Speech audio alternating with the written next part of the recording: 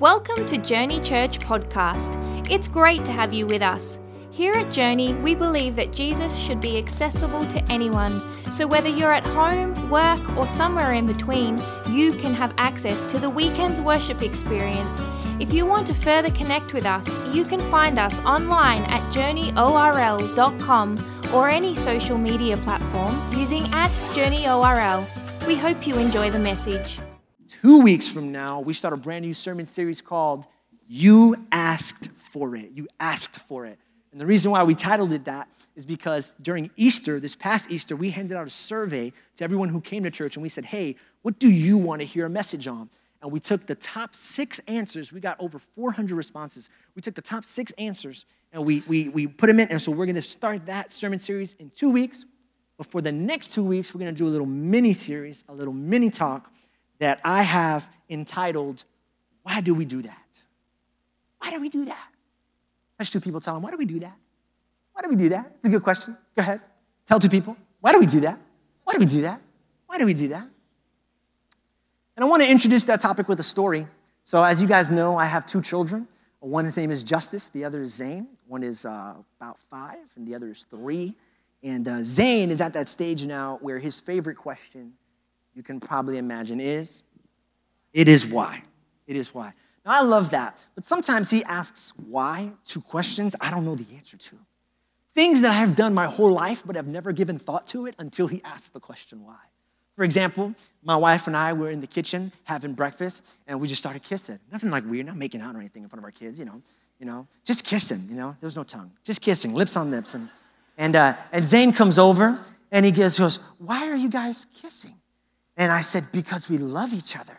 He said, but why do you kiss when you love someone? And I was like,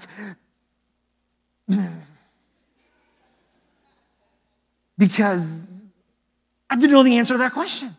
If you know the answer to that question, enlighten me. I'd love to know the answer to that question. I had no idea. So I gave him, this is our go-to answer now when we don't know the answer to our son's questions. It's just simple. It ends it. We just go, because that's what we do.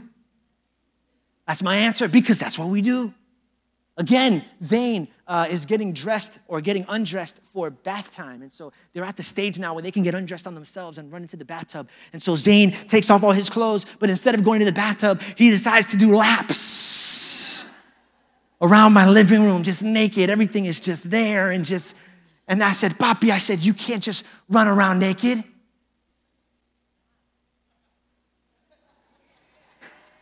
He said, I said, because that's a good question.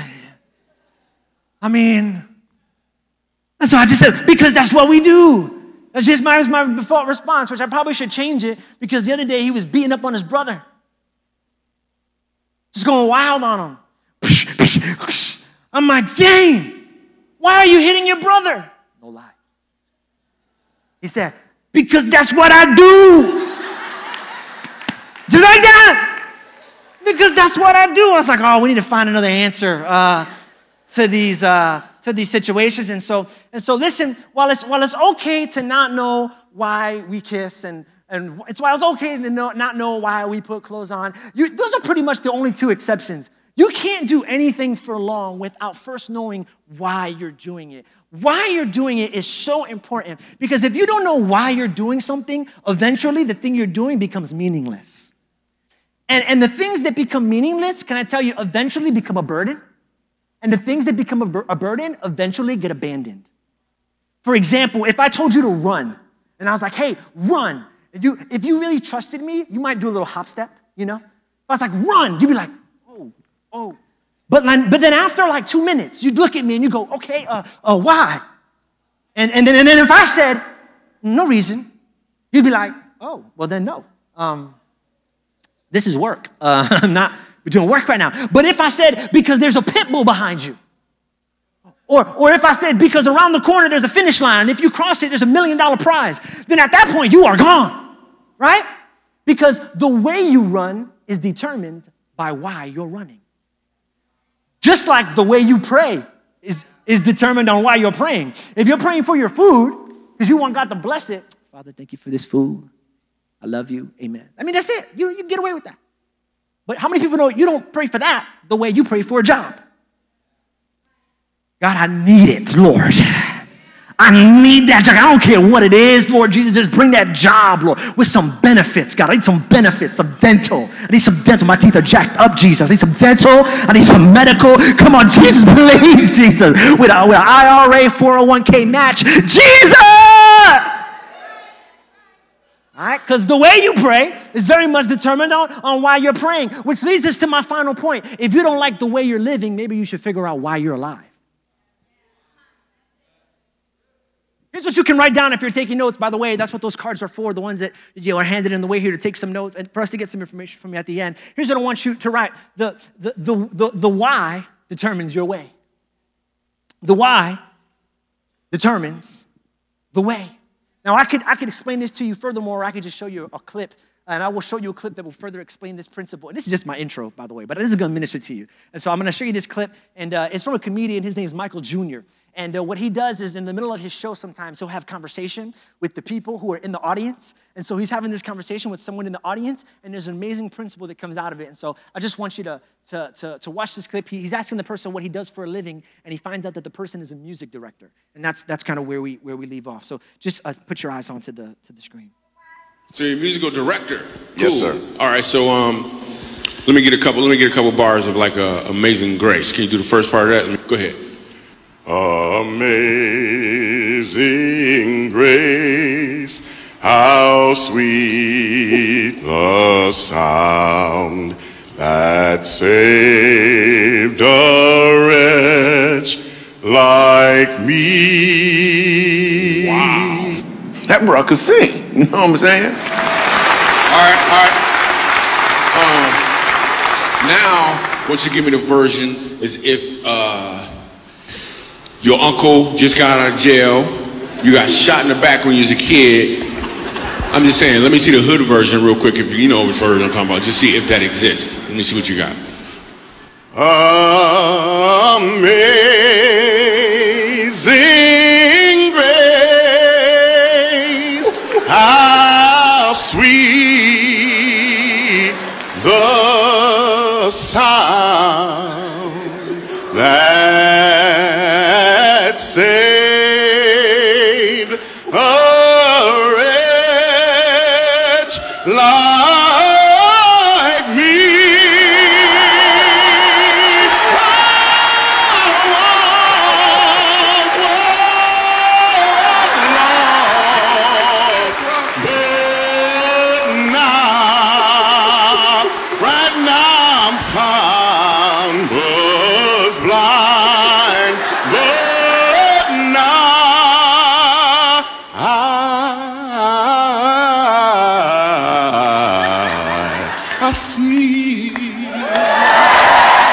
Yeah. Now here's the principle I want you to get across. When Michael Jr. first asked him to sing, he knew what he was doing. But then, he knew why he was doing it. Like if your uncle got shot. Like if you just got out of jail. And could you see why? Because your why determines your way. And if you want to increase the impact of what you're doing, you need to first answer why you are doing it. Which is why, can I tell you, church attendance will never change your life. You please shouldn't say that. You're a pastor. Don't you want people to show up? I do. Please keep showing up. But here's the thing. I got to be honest. I want you to show up for the right reasons. Because if you don't have the right why, then this what called church will never have an impact on your life. If the reason why you come to church is because a friend invited you and you don't really just want your friend, or because you're just curious, or because you don't like your last pastor, this is gonna get boring. This is going to get boring. I'm going to say something you don't like, and you're going to be gone because it becomes a burden. But if the reason why you're coming is because you're desperate for a miracle, because you got to do something in your life, because you're just wanting him to touch you, or because he's done something in your life, then all of a sudden this atmosphere changes. Then all of a sudden these sermons have power. Then all of a sudden those songs deliver. When your why is right, the what becomes powerful. Amen? Amen. Amen. And I'm going to just say, this is just my intro. Okay? You can take this and you can apply it to many areas of your life. Why are you married? Because that could be the reason why you're having trouble. Are you having issues at your job? Why are you pursuing riches? Why do you want to be famous? Why do you want to be well known? Because you're chasing a lot of whats right now, but if you don't have the right why, those whats will not have impact in your life or the lives of others. And so you just take that and you use that however you want to use that, you apply that. What we're going to be doing for the next 2 weeks is we're going to be applying that to 2 things we do in church that I believe are so important, but either you fall in one of 2 categories. Either you were invited to church today by a friend or you're new to church and you don't know a lot about it, and we do it, but because you don't know why we do it, it doesn't have power. Or you fall into this other category where maybe you've been in church your whole life and you just do it because that's the way we've always done it, but you don't know why we do it. And it also doesn't have power. And so that's what I want to do. And the why that I want to search today is, why do we praise and worship? Why do we sing? You know that? I had one person that had been in church before. He told me, why do y'all sing? He told me, I never thought of it this way. It looks like mass karaoke. You got the words on the screen and everybody's just following the words. Like, why do we do it? And I thought that's a great question. We got to answer that question. Because if you know the why behind it, I'm telling you, it has impact. And it can change your life. And I want praise and worship to be something that impacts your life, whether you're new and you're just seeking to understand it, or you've been in here this whole time and you want it to go to another level. I'm going to teach you. And here's the very first reason. It's real simple. Because God asked for it. Yeah, because God asked for it. And I wanted to start there because I also wanted to teach you something else, especially to our young people. Where are our teenagers and our Journey students at? Make some noise if you're here, Journey students. Yeah, I mean, this applies to anybody, but especially them. You know, when I was growing up, my dad and I would bump heads a lot of times. The way he saw things is not always the way I saw things, but I'm a very logical person. And so if my dad could explain to me why we were doing what we were doing, I was okay with it. And most of the times he had a great explanation, but a lot of times he didn't. A lot of times his explanation was unsatisfactory, was frustrating, because a lot of times his explanation was, because I said so. I said, well, what do you mean, because you said so? I'm a human being. I have a brain. That doesn't compute. There should be a reason. Oh, there is a reason. Why? Because I said so. Oh, I didn't like that. He said, well, too bad. I said, well, how come? He goes, well, my house. That's right. And if you don't like these rules, you can find another house. And let me just tell you, I know that young people, you might not want to hear that in church, but let me tell you, when you're 18, you might move out of your home, but you don't move out of this universe. And here's what Isaiah said: the earth is his footstool and the heavens are his recliners. This whole thing is God's house. And if it's God's house, then it's his rules. We don't get to debate what God put in the Bible. We don't get to debate our perspective on God. It's what God said. And that's important because we're living in a culture today that is trying to debate things that God did not put up for debate. You might not like it, but you got to obey it because it's his house and it's his rules. And one of the things that he asks us to do is praise and worship. But he doesn't just ask us to do it one time. He asks us to do it a lot of times. In fact, the largest book in the Bible is called the Book of Psalms, and there are 150 chapters in the Book of Psalms. Compare that to a book like Jonah that has only 4. 150 chapters. The largest chapter in the Bible is in the Book of Psalms, and there's a reason, because that book is all about praise. He tells us over and over and over again that he wants us to praise. And so he doesn't just tell us he wants us to. Listen, he also tells us how he wants us to do it. Because what I want you to understand and grasp today is not just the power of praise and worship, but also how to praise and worship. Because there is a right and wrong way to praise. God gives us the right way to praise. He does that throughout the book of Psalms. And so Psalms 150, it's on the screen. It goes like this: praise the Lord. Praise the God in his sanctuary. I highlighted sanctuary because there's some people who are like, I just like to get my praise on at home. I just like to put on my little iPod and do the dishes and Jesus. Go ahead, Jesus. Yeah. And let me just tell you, private praise is good. But if the only kind of praise that you display is private praise, it's not correct praise. Because God also asks you to come into the sanctuary and praise with your fellow brothers and sisters. That's what he says. It's called communal praise. There's power in communal praise. Jesus said, where there is one or two come together in my name, then what they ask for shall be given unto them. It takes a crowd. It takes a group. It takes a family. It takes a community. It takes a sanctuary. So hey, you can do you're in the shower worship. That's okay. I'm sure a part of that pleases God, but there's also a part of it that happens only in this sanctuary. Praise him. Praise him in the mighty heavens. Praise him for his acts of power. Praise him for his surpassing greatness. Praise him with the sounding of a trumpet. Praise him with the harp and the lyre. Praise him with the timbrel and the dancing. I highlighted dancing because I wanted you to know that when I jump, that's not me being emotional. That's not me being, being sensational. That's my dance because I can't dance, okay? And so when I tell people at Journey Church to jump and worship, maybe you got bad knees. That's okay. Do a little side, do a little dab. Just stay right here. But whatever you do, make sure you praise God, whether it's a side step, whether it's a jump, whether it's a side step, whatever you got. The Lord said praise him with dancing too, okay? And so that's why the worship team does little spins and stuff like that, because that's what the Bible says. That's what it says. I didn't say that the Bible said that. Some people say, well, I don't like how loud the music is at Journey Church. Oh, I'm just trying to follow the Bible. Praise him with the clash of cymbals. You ever heard of clash? Ha! But not only that, look, praise him with the, what's that? Resounding. In other words, I don't just want you to hit that cymbal. I would do it, but I'm afraid I'd break it. I don't want you to hit that cymbal. He says, I want that cymbal to resound.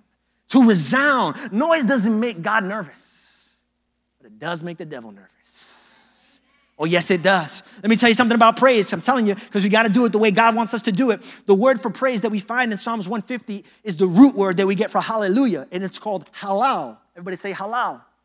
And this is what it says. This is direct from the concordance, direct from the expository dictionary, direct from there. It goes like this.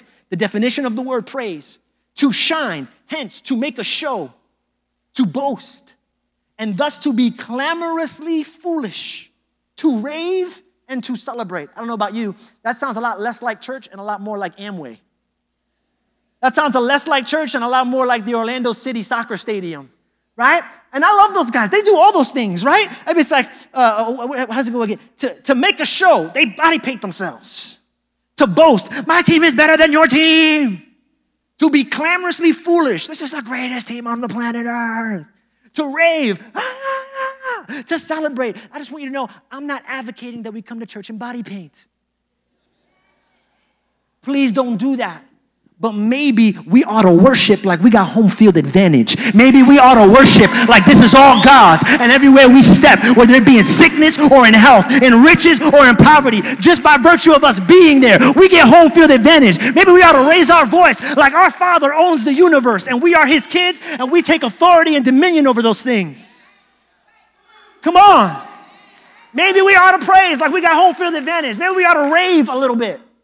Some of you guys still don't know the definition of rave because you're looking at me like, oh yeah, I'll rave for sure. On the inside, I'm raving on the inside. It's not the way God wants it. Why do we praise? Because praise is my purpose. I want to tell you that we are very much a church that is interested in your needs. We really are. We do things to help meet those needs. We've got small groups for married couples. We've got small groups for single people. We've got small groups for those who dominate in the Spanish language. We've got small groups for those who are looking and want to be a part of an outreach. We've got small groups for people who want to go on missions. We want to meet your needs. We have serve Saturdays where we're meeting physical needs, financial needs, love day. We want on mission trips. We want to meet your needs. But can I just tell you something? Church is not all about you and me. It's really not. We praise for his pleasure.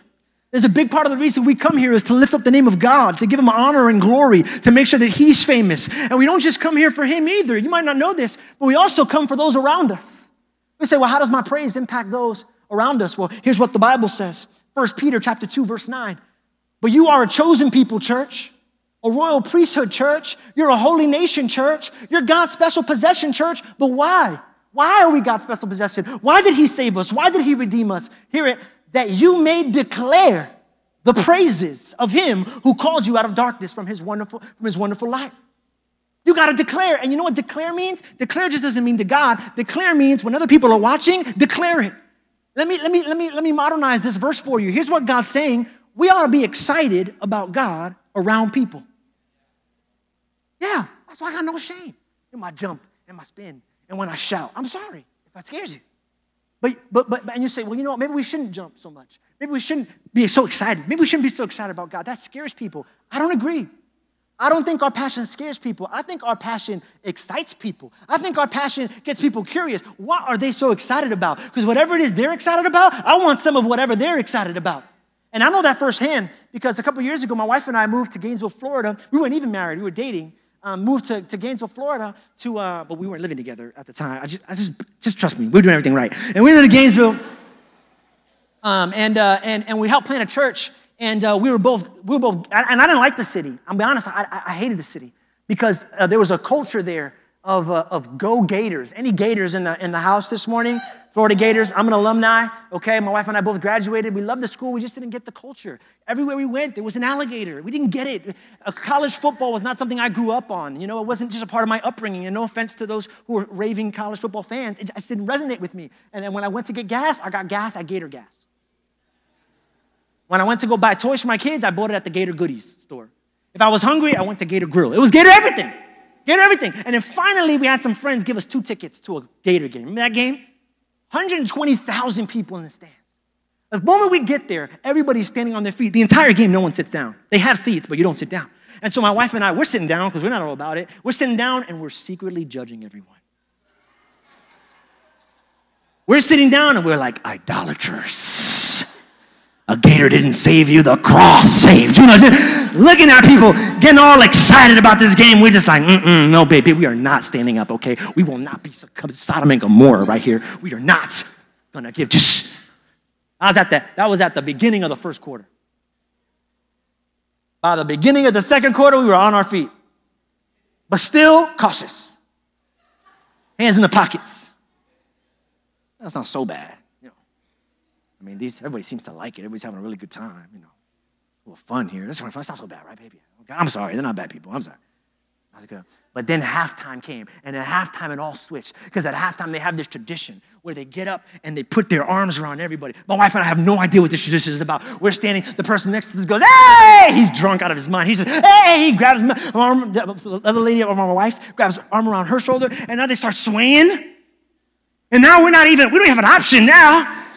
Which is in it. We're we got forced into it. Now everybody's swaying. We don't know the words. There's words in between. We didn't know those, but we just pretended like probably you guys come to church for the first time. You don't know the words either. You're just like, Jesus. That was us. We were like, go Gators. Go Gators. And then after that, we scored a touchdown. Switch for us. At that point, we became raving Florida Gator fans. Yeah! Woo! Woo! No, I'm just kidding. We were so excited. We were so excited. And what ministered to us, what pulled us in, was the passion of those around us. Passion has a way of pulling people in who might not agree with you in the beginning, who might wonder, who might think you're weird, who might be curious. But when you're passionate and accepting and welcoming, hey, you might not know the song. It's okay. I'll teach you. Jesus. It just draws. And so, you know what? If you're here for the first time and you're wondering what Journey Church is all about and why we get excited, it's because Jesus Christ died on a cross 2,000 years ago. You rescued us for our sins, and we just can't help but kind of jump and shout. We just get excited. We got passion. And if you stay here long enough, and if you come back next week, you might just catch it. But forewarning, you might just get as passionate as we are. Why do we praise? We praise him for who he is. Just for who he is. Yeah, and sometimes I think we forget just how great God is. I'll tell you a quick story. I used to serve at a church before this church, and one day we had this like original, like I don't know how to say it, like in today's slang it's OG, but original gangster. But what that really means is somebody who has been around a long time. This person came in from the northeast of the United States. He was a famous church planter. He had planted over 100 churches in the northeast part of the United States, and he came to our church to visit and to preach. Now he's like 85 years old, like he's pushing 90, and he gets up on the mic, and everybody knows who he is but me. I just don't know it. It was my generation. I'm grateful for him planting 100 churches. Could you imagine that? I planted one, and it was hard, and it still is hard. I can't imagine planting 100. So he came and he started preaching. And he gets the microphone and he gets up there. Now, again, he's almost 90. He really doesn't preach like he used to preach. And he started, he said,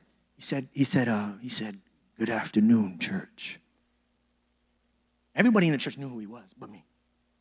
Everybody in the church starts going, ooh, amen. I'm like, what? He just said good morning. And then he said, I just wanted to come tell you that God loves you. They said, oh, that's deep. Hallelujah. I'm like, what?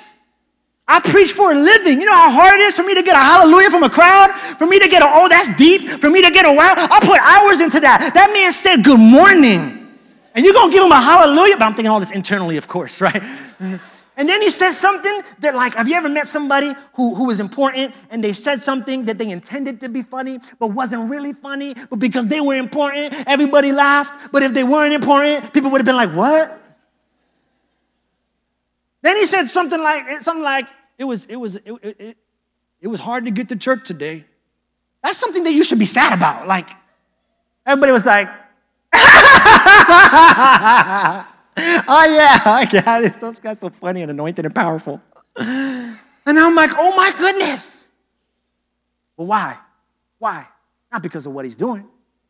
Why are people revering him? Why are people praising him? Why are people acknowledging him? Not because of what he's doing, because of what? Because of who he is.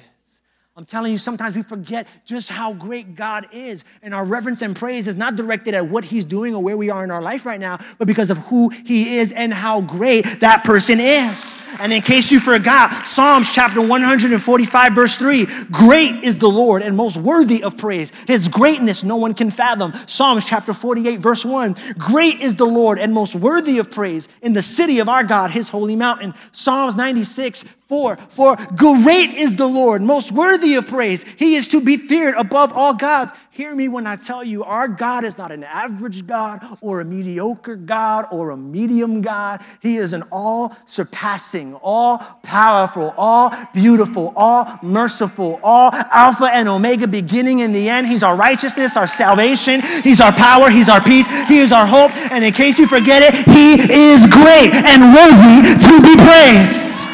And worthy to be praised. He's great. He's great.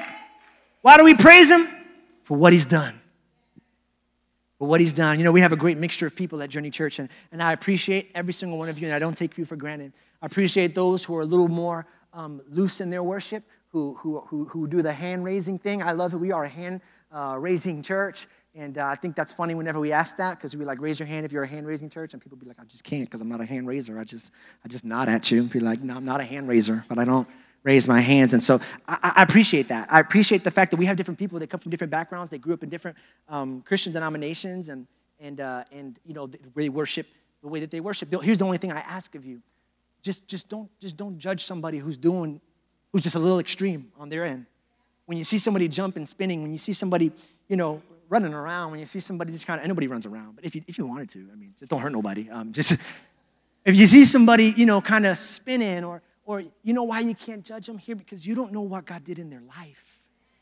You don't know that that person used to be a drug addict. You don't know that that person used to be a felon. And what they're doing now is just a reflex to the goodness that God did in their life. And so the next time you see somebody flip or spin or something like that, you know what you got to remember? I don't know what they've been through, and I don't know what God's done. And so you got to forgive me when I shout and I preach. And it's not a show. I'm not trying to put on a show. It's just what God has done in my life. I get up here and I have a measure of boldness, probably, maybe a measure of self-courage or assurance. But you don't see me throughout the week. You don't see me struggling to put these sermons together. You don't see me crying to Liz about how insecure I feel about that. And I've always felt that way. That's never left me. But when God gives me an opportunity to stand in front of people and I think I don't have the gifts or talents to be able to do this, and yet you have me here doing this, I can't help but shout because I know what he's done in my life. I know what he's brought me through. I know what he's taken me out of.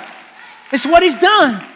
One time in the Bible, there was a woman named Mary who opens up a box of alabaster. Alabaster oil was the most expensive perfume that you could have at the time. A couple of years' wages worth. And she pours it out on Jesus' feet. And some Pharisees come alongside and they begin to accuse her. Well, that's a little over the top, Mary. Maybe you shouldn't have done that. That's a little extreme, Mary. Your worship is a little rough. And you know what Mary says? You don't understand what that cost me.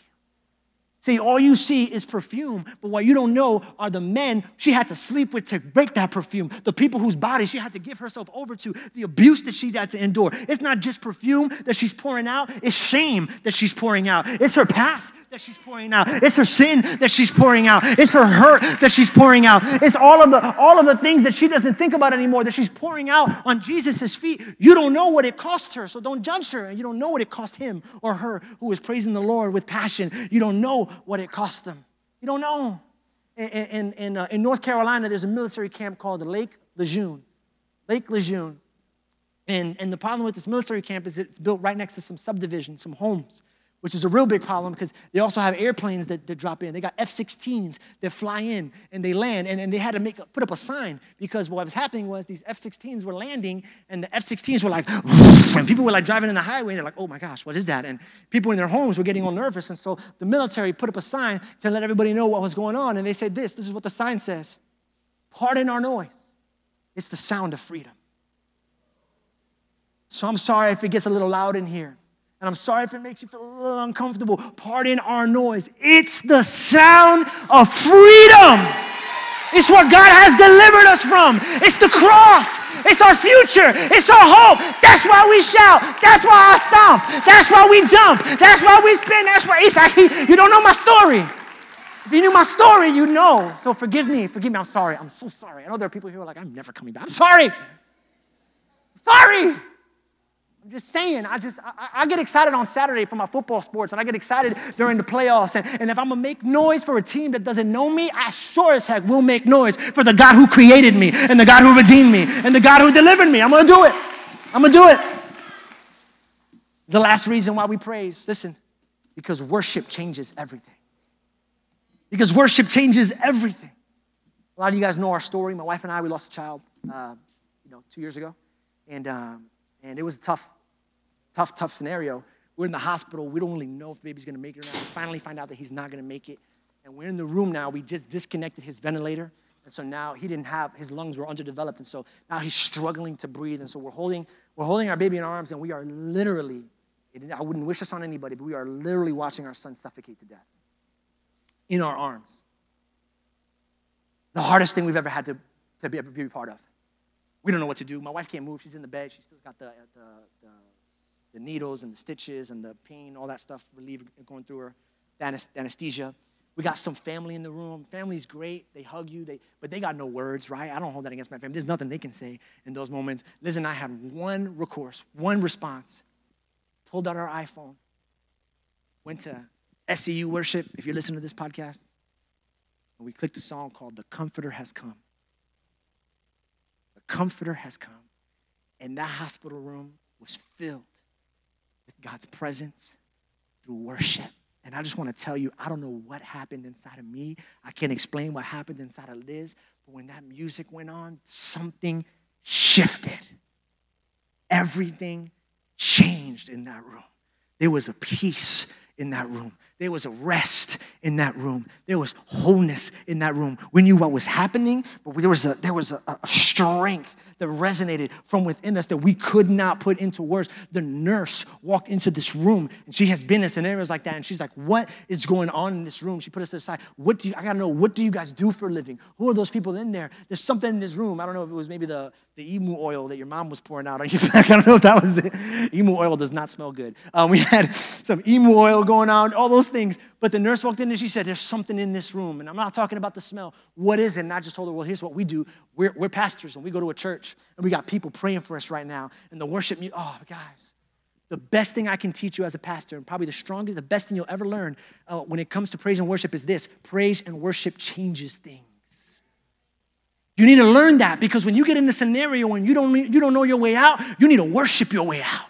Worship changes the dynamics of the room. Worship changes the atmosphere. Worship changes your position. I don't know how else to explain it to you, but when you face a problem, the problem is big and God is small. But the more you worship, it's like worship, worship, worship, worship, worship, worship, worship, worship, worship, worship, worship, worship. And by the time you're done, God is big and the problem is small. It's just the way it is.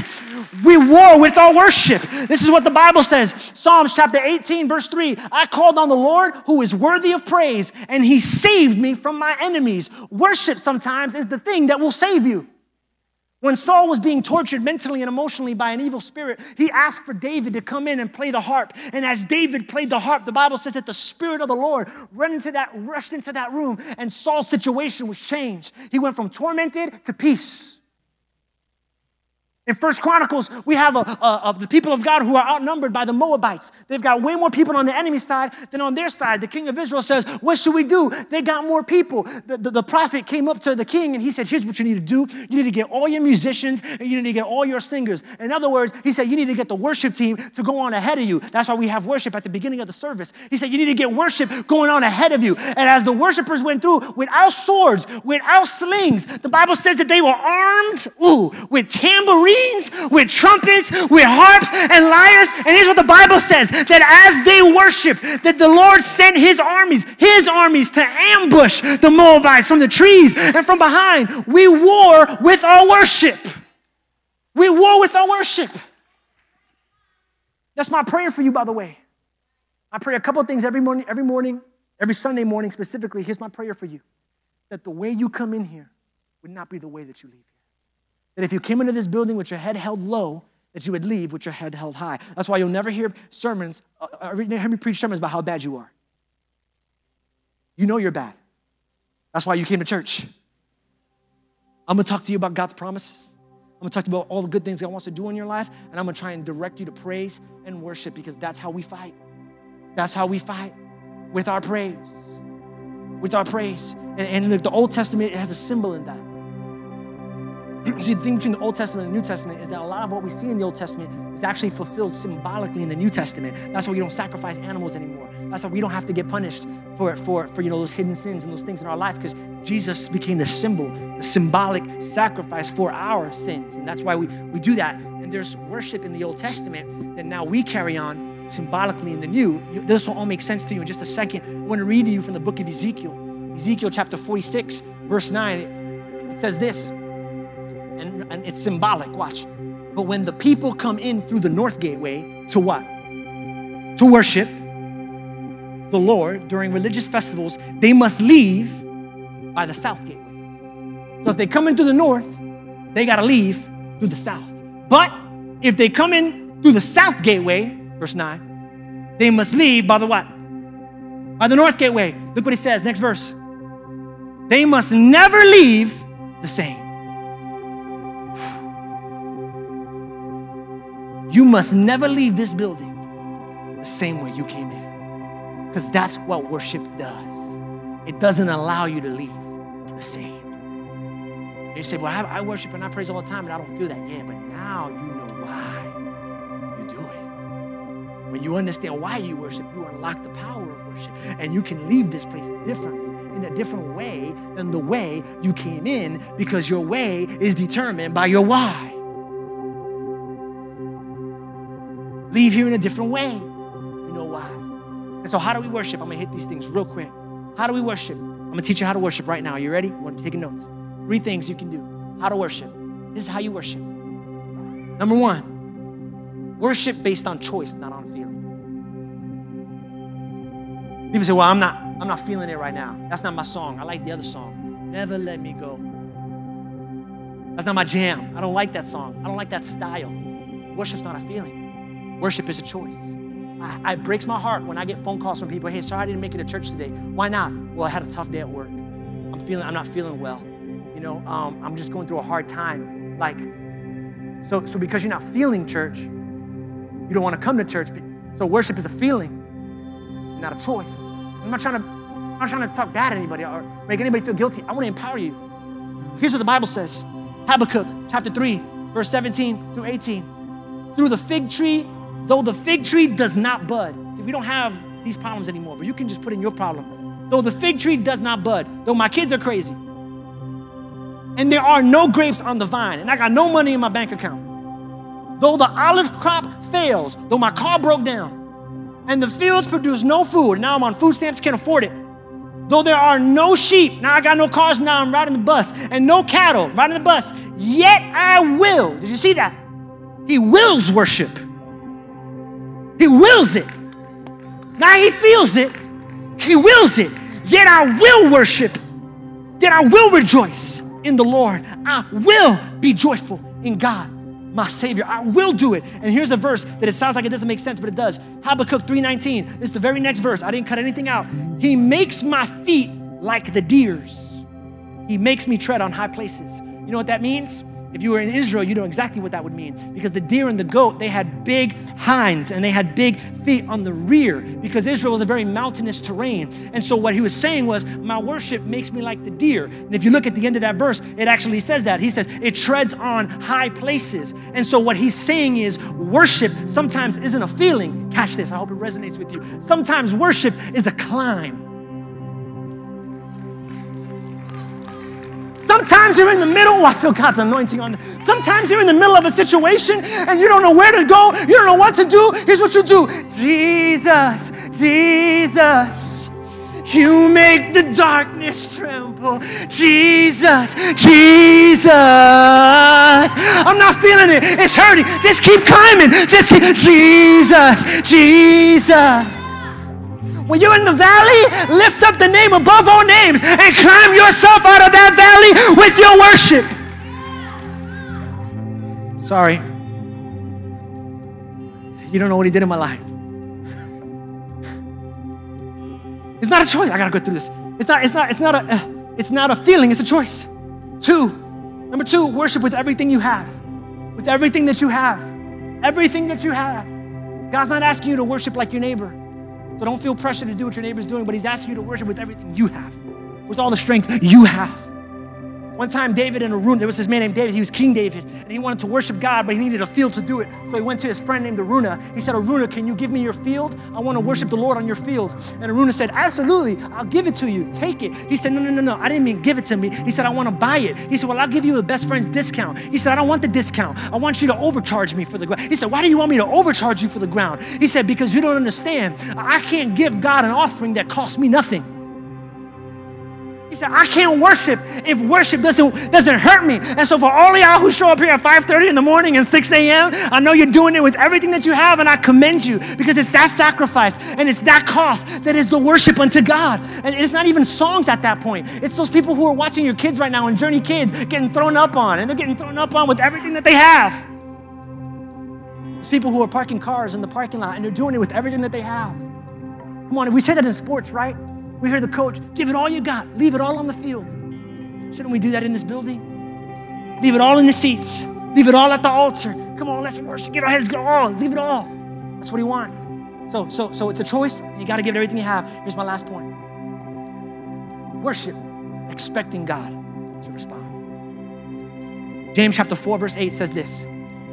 Come close to God, and he will come close to you. Did you see that? That is both a challenge and a promise. That if you make the first step, he'll make the second step. Why is that significant? Because a lot of people wait for God to come to them before they come to him. God, it's after I get out of debt that I'll worship you. God says, no, come to me in the midst of your debt, and I will come into your debt. It's after I get healed, God. Then I'll come to you. God says, no, come to me in the midst of your sickness. Worship me where you are so that I can meet you where you are. I'm not the God who meets you when you're delivered. I'm the God who delivers you. So meet me in the bondage. I'll meet you in the sickness. I'll meet you in the sin. I'll meet you in the struggle. I'll meet you in the hurt. I'll meet you in the pain. I'll meet you in it. I'll meet you in it. I'll meet you in the guilt. I'll meet you there. Come to me first. Worship me in the midst of it. And I will come into your situation. So is there anybody in a situation today? Let me encourage you. Worship. Worship, why? Because he asked for it. Worship, why? Because it's your purpose. Worship, why? Because of who he is. Worship, why? Because of what he's done. Worship, why? Because worship changes everything. Everything. Everything. Amen? So if there's an area of your life where you need God to intervene, let me encourage you. Worship. Focus on him and watch everything else get smaller. If you need that right now, if you need God to step into a situation, I want every head bowed, every eye closed. Did you just? I'm going to count to 3. I want you to lift your hand and I want you to put it down. You need God to step in your situation right now. 1, 2, 3. Go ahead, put your hand. You need God to step in the situation right now. Amen. Good. Put your hand down. Would you do this for the next 20 seconds? Will you just worship God? Come on. Father, we love you and we thank you. There is nobody like you, God. God, we were taught that if we put you first, you'd come into our place. We need you. Jesus, you are great and you are glorious and you are good. There is nobody like you. Thank you, Jesus. You're awesome. Come on. Let it be your worship. Come on. Another 10 seconds. Let it be your worship. Just tell God how good he is. Thank him for what he's done. Thank him for his goodness. Thank him for his mercy. Come on. Maybe your mother's sick. Maybe your daughter's sick. Maybe your marriage is in trouble. Maybe you're single and you're desperate. Maybe you're broke and you need some financial relief. Maybe you just got no purpose. We don't war like the world wars. We don't need to focus on the enemy. We just focus on the victory. Just focus on the victory. God, teach us to worship. Let this be a lesson that we use not just today, but every day of our lives. Every day of our lives. In Jesus' name. Amen, amen. Hey, maybe you're here and you would say, you know what? I'm not living right. There's some things in my life that are not okay. And I really need to make a decision to come back home to God. I'm realizing as you're talking about worship that my relationship with God is not what I want it to be. And I want to worship, but I feel like there's some things in my life that are keeping me from having that connection with God. Maybe a past, maybe some bad mistakes. This is your opportunity. God's grace and mercy surpasses all of our sin and shame. And so if that's you, again, I'm going to ask one more time for just a bit of privacy. And if that's you and you want to make a decision this morning to give your life over to Jesus Christ, I'm going to count to 3. And I want you to put your hand up, put it down. But I do want to see it for just a second if you can. And so you're here this morning and you want God to meet you. You need God to rescue you. You want to make a decision today to start over and start anew. If that's you, when I say 3, shoot up your hand. 1, 2, 3, all over this place right now. You need God to meet you right in your situation. Come on, I see that hand. I see that hand. I see that hand. Go ahead, put your hand back down. Church, would you pray? Would you pray with them? Would you pray with them? Would you pray with us? Repeat this prayer after me if you rose your hand. Repeat this prayer after us, church. Father God, we love you. Forgive me. I am not where I'm supposed to be, and I am not who I want to be. But today I heard that Jesus can make me whole again. Forgive me for my past. Set me on my path. I want to start new today. Jesus, make my heart your home. I give you my life. In Jesus' name we pray. Amen, amen. Come on, can we make some noise? How about 8 people? Thanks so much for joining us today. We hope you've been blessed and encouraged by this message. We'd love to know how this ministry is touching your life. If you would like to share your testimony or if you have any prayer requests, please email us amen@journeyorl.com, where we'll have a team of people ready to celebrate with you and pray with you. Also, if you would like to help support the ministry of Journey Church in a financial way, you can do so by visiting journeyorl.com and choosing the giving option, or text JourneyORL to 77977. We hope you'll join us again soon. Have a great week.